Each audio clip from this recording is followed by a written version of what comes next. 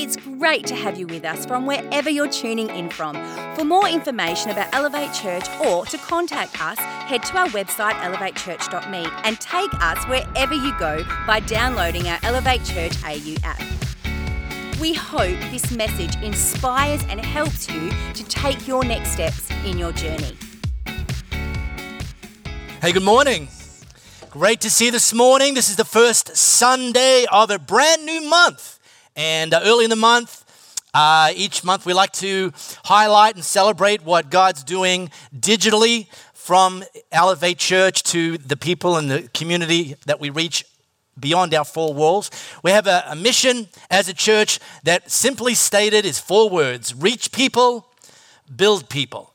And we have three front-facing ways we do that. It's not the only three things we do, but those are our live experience. So thankfully, people that live in the Perth metro area, like you all, as well as the hills, can gather here every Sunday and worship together and go on the journey together. And we also have our online experience, which we have live at 10 a.m., 5 p.m. every Sunday, and then on demand from there, and that's kicking along brilliantly. And then our podcast. So we capture the message that's preached here on a Sunday and then push that out on all of the major podcast platforms. In fact, this week we added two new platforms. One of them is a podcast platform that is exclusively for the Middle East and Arab nations. So there'll be the opportunity to reach people in those many countries that make up that this week. Now, in April, here's a couple of milestones for our podcast. We had 1,770 listens in the month of April, which kicked us over into the 80,000 plus total lifetime listens arena, which is great, right? Brilliant, love it. And in April, some of the countries, thought we'd do a little Asia spotlight this morning. Love Asia. Some of the countries that people joined in our podcast include the Philippines, go to the Philippines, India, and get this, three of the top four countries were Asian countries. Australia was number one. We're not always number one. But get this, number 4 in listeners in April was Hong Kong. Love Hong Kong. Number 3, Singapore. Love Singapore. And number 2, Thailand. Hello. So that's great. So how about we welcome all of our podcast people joining us today for week 4 of our series. Now, how many of you, actually you might not want to put your hands up, just sort of acknowledge it to yourself. How many of you are old enough to remember watching TV in the late 1900s? If you were, you will remember a thing called commercials, okay? And because I'm not talking about the YouTube version of commercials that, mostly you can skip after 6 seconds. No, I'm talking about you are sitting there and you are repeatedly victimized by having 4 to 6 back-to-back 30-second non-skippable commercials shoved down your throat. And here's the thing, every month that you hand over your money for your favorite TV streaming service, just know that part of the value you're getting is no commercials from that $10.95 a month bargain.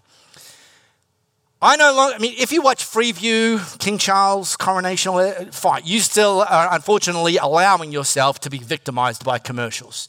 I don't watch Freeview TV. I can't remember the last time I've watched Freeview TV. I do, however, have a fetch box. We have a fetch box. And it's permanently fixed to ESPN. ESPN broadcasting out of the States, broadcasting NFL, NBA, NHL, Stanley Cup playoffs right now, Major League Baseball. So very, very, very male-focused sports, therefore male-focused channel, and they have a lot of commercials, almost exclusively aimed at dudes. One that's on high rotation at the moment is for Ram trucks. Now, pickup trucks, Ram trucks. Ram's a brand that's a pretty big deal in the US, not such a big deal over here, but they're trying to make a splash. And so if you want to reach Australian males, you advertise on ESPN. So there's an ad for Ram trucks right now. And by the way, pickup truck owners, you know, see the opening scene is two guys loading something at a house off the back of a pickup truck. Pickup truck owners, you know this. One of them owns the truck and the other one's the mate that phoned him and said, hey, listen, I've got this heavy object. Can I borrow your truck? And they were like Tim Davies, like, yeah, I know that call. You only love me for my pickup. So that's the opening sentence. So unload, and mate one says, you didn't really need a Hemi V8, did you? Big engine. And mate two goes, get in.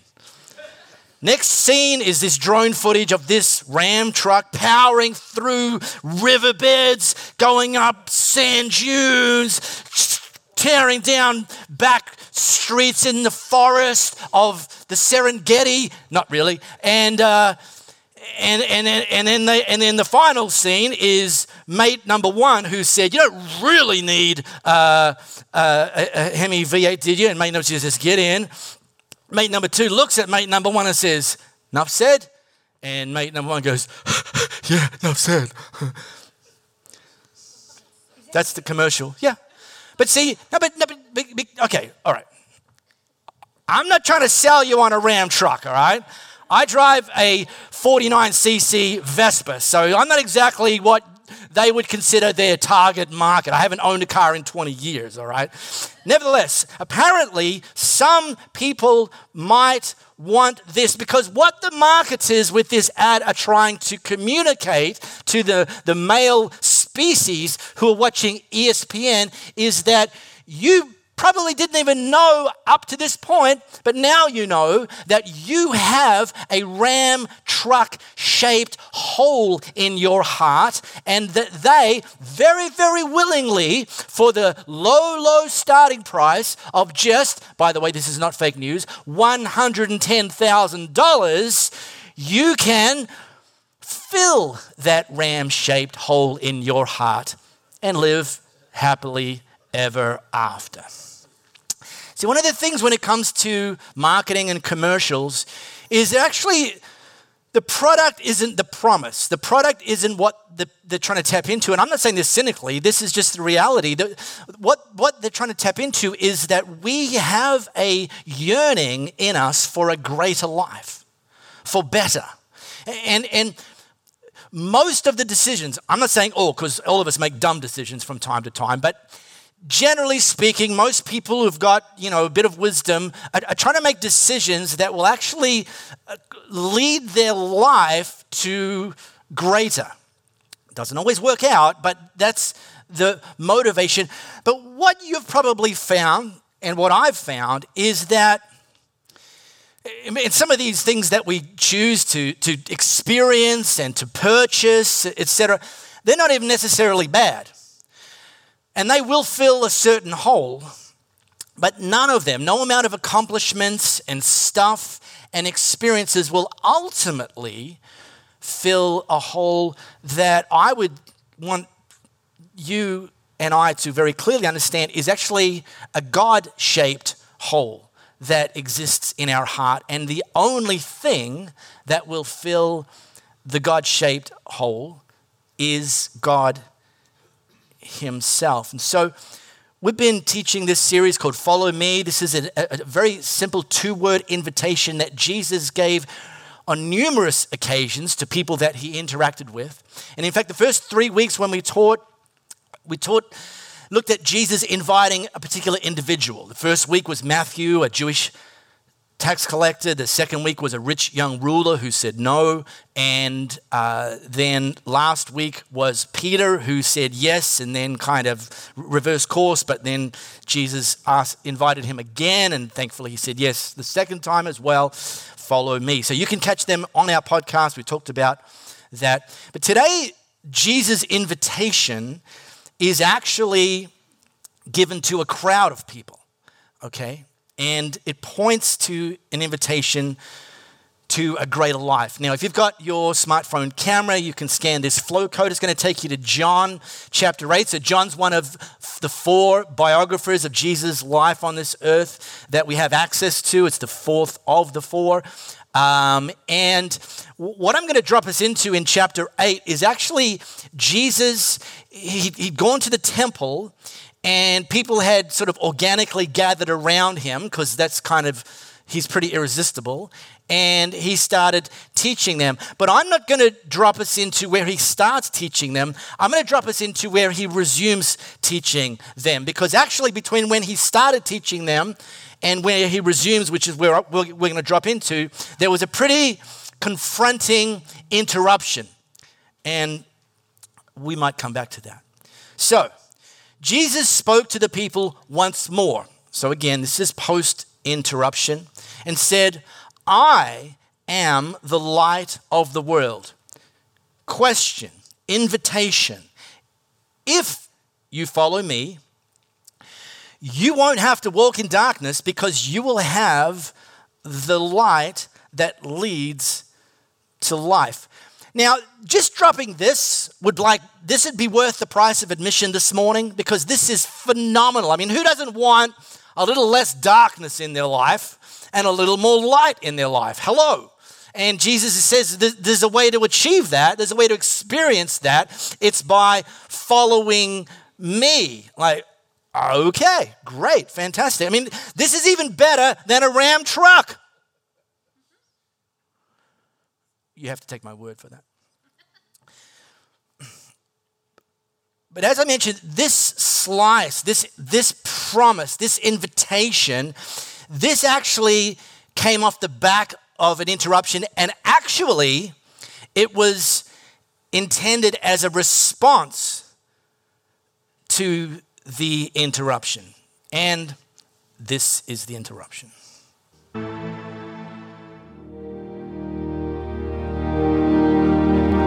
But Jesus went to the Mount of Olives.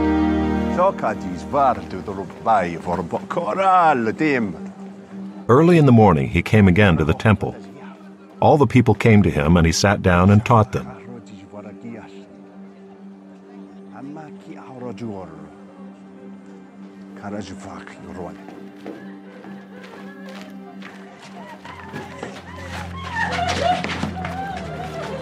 The scribes and the Pharisees brought a woman who had been caught in adultery, and placing her in the midst, they said to him, "Teacher, this woman has been caught in the act of adultery.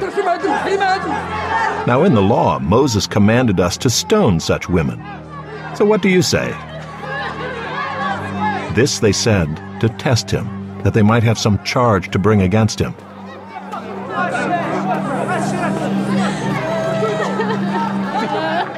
Jesus bent down and wrote with his finger on the ground.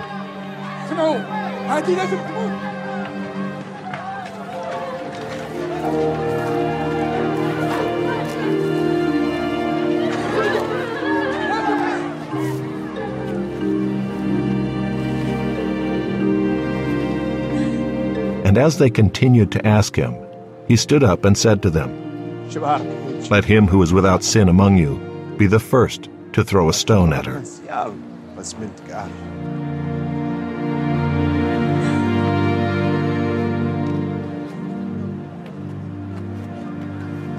And once more he bent down and wrote on the ground. But when they heard it, they went away one by one, beginning with the older ones, and Jesus was left alone with the woman standing before him.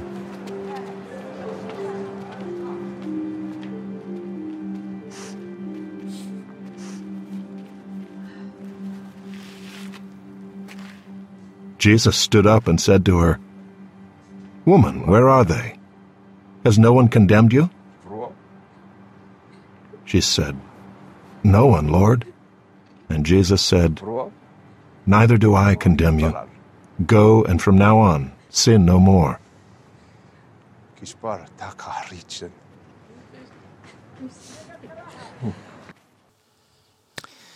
Now, for the record, everything about this is fishy to me. First of all, it was the morning. Don't you think the religious leaders might have had something better to do in the morning than walk around playing Merv the Perv, peeking into people's bedroom window? Secondly, where's the guy? I mean, last time I checked from biology class, it takes two to tango, if you know what I'm saying.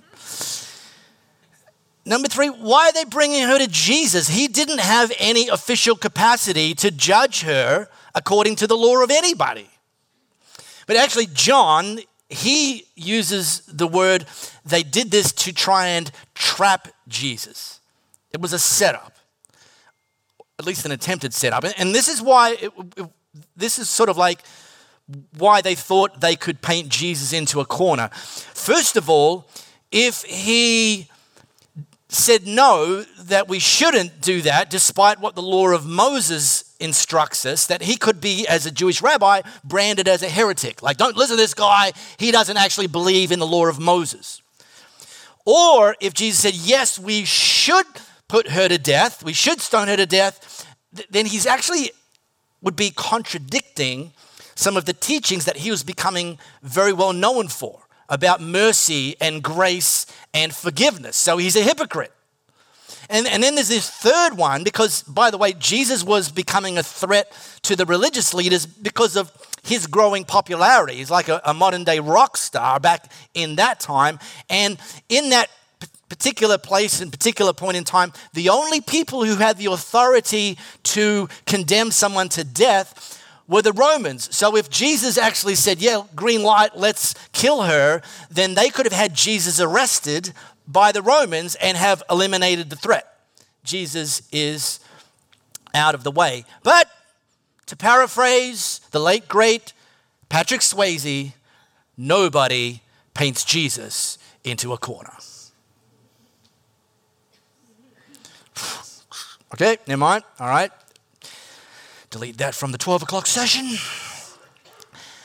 But you understand, this was like all in the moment, right? Like they just sort of ambushed him. And Jesus is so clever. Like we talk a lot about the genius of Jesus. He actually didn't answer their question. And instead, he bent down and started writing something in the dirt. And here I am in 2023 wondering why Steve Jobs couldn't get his act together sooner and invented the iPhone so that there would have been some onlookers who were filming it. Because I, for one, I want to know what he was writing in the ground. And John doesn't say.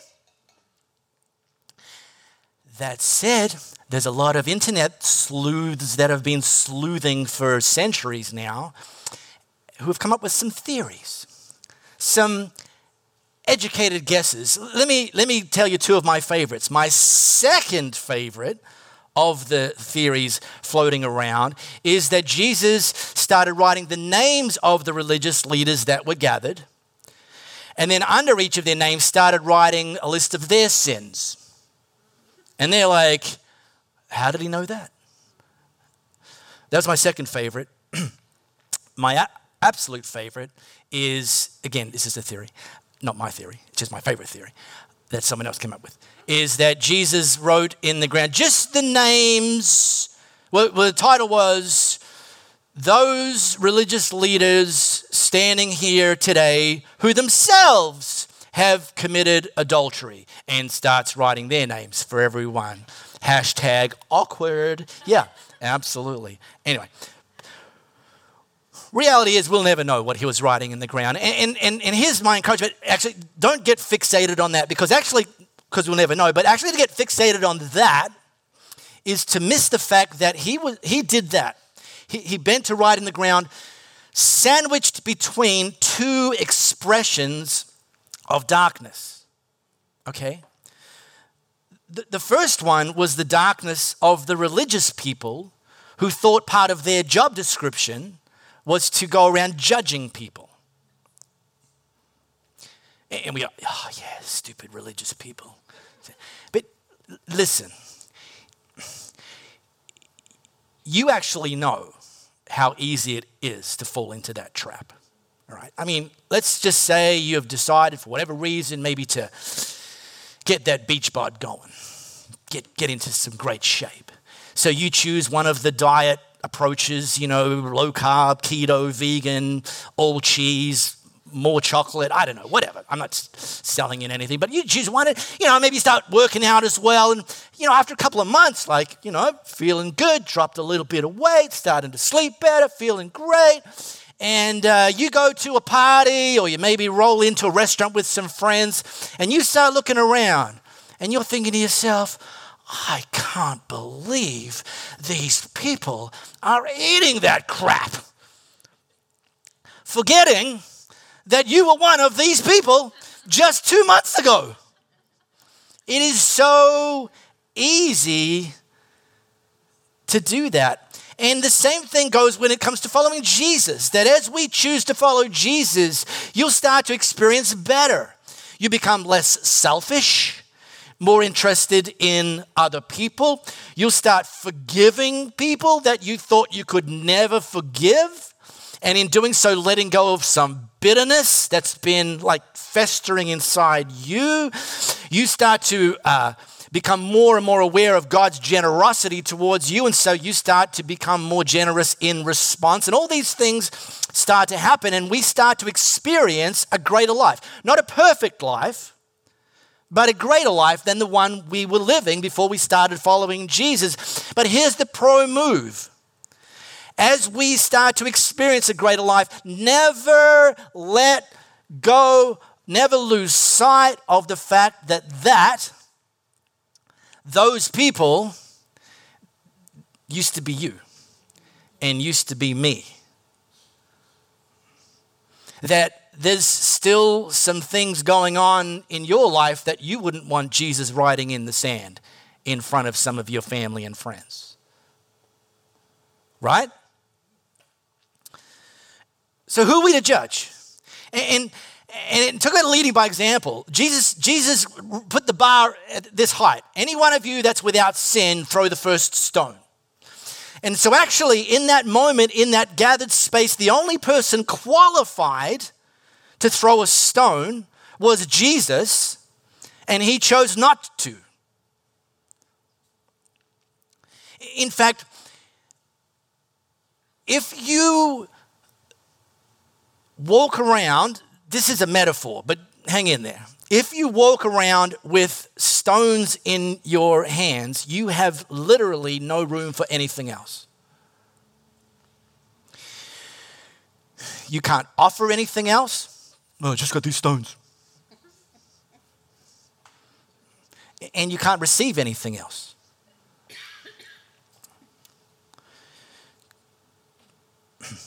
Now,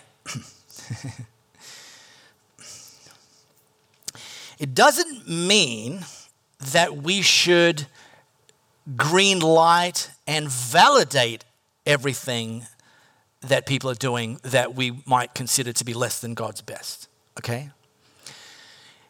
It simply means that it's highly unlikely that your judgment of them is going to prove to be their turning point.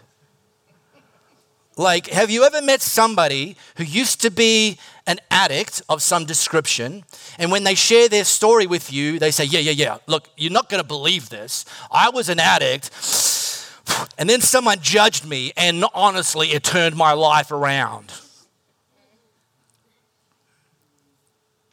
Rock throwing doesn't turn people's life around. Leave the judging to God. But again, it doesn't mean that we green light and validate everything that people are doing that's God's business, but it's just that judgment. If you want to see them reach a turning point, live by example. Pray for them.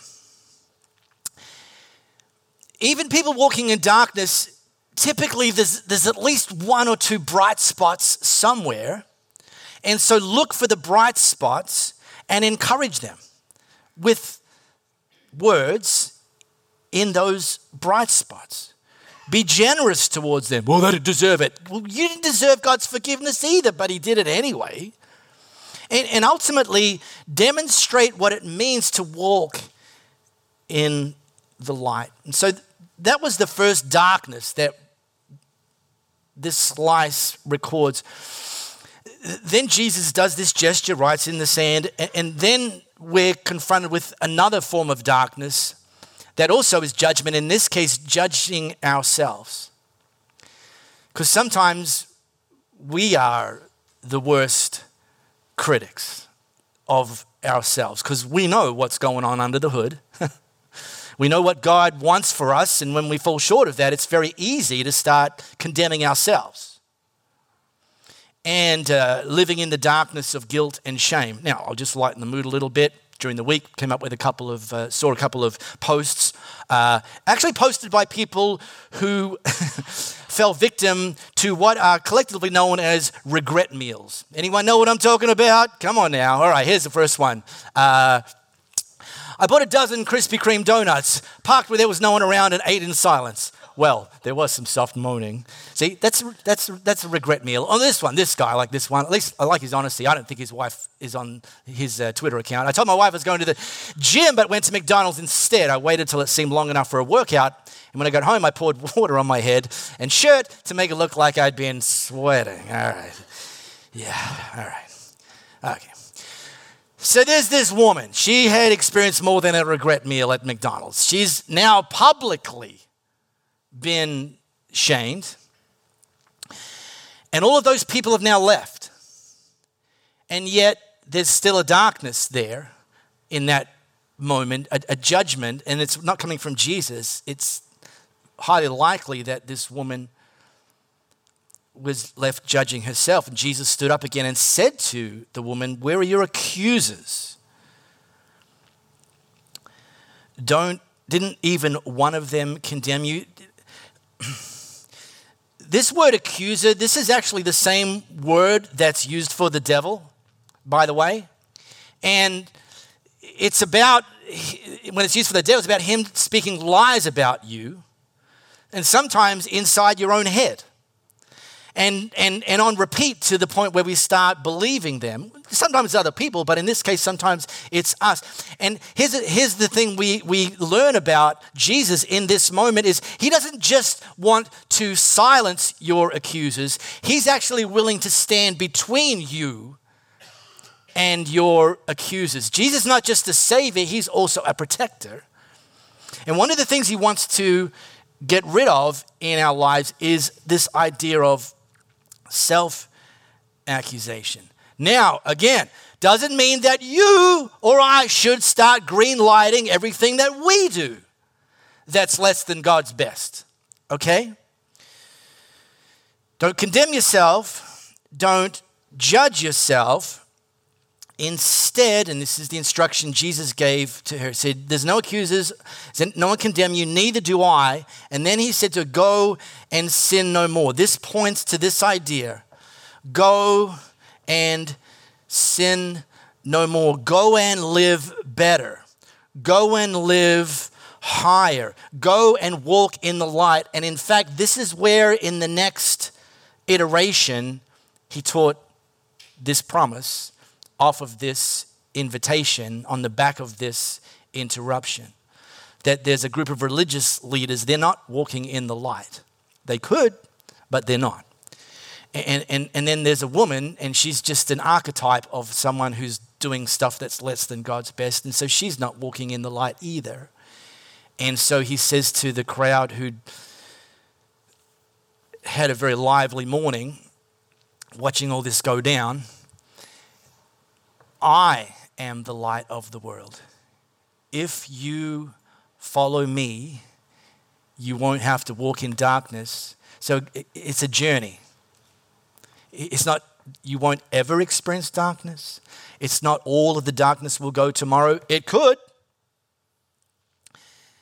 But as you follow me, you will have the light that leads to life.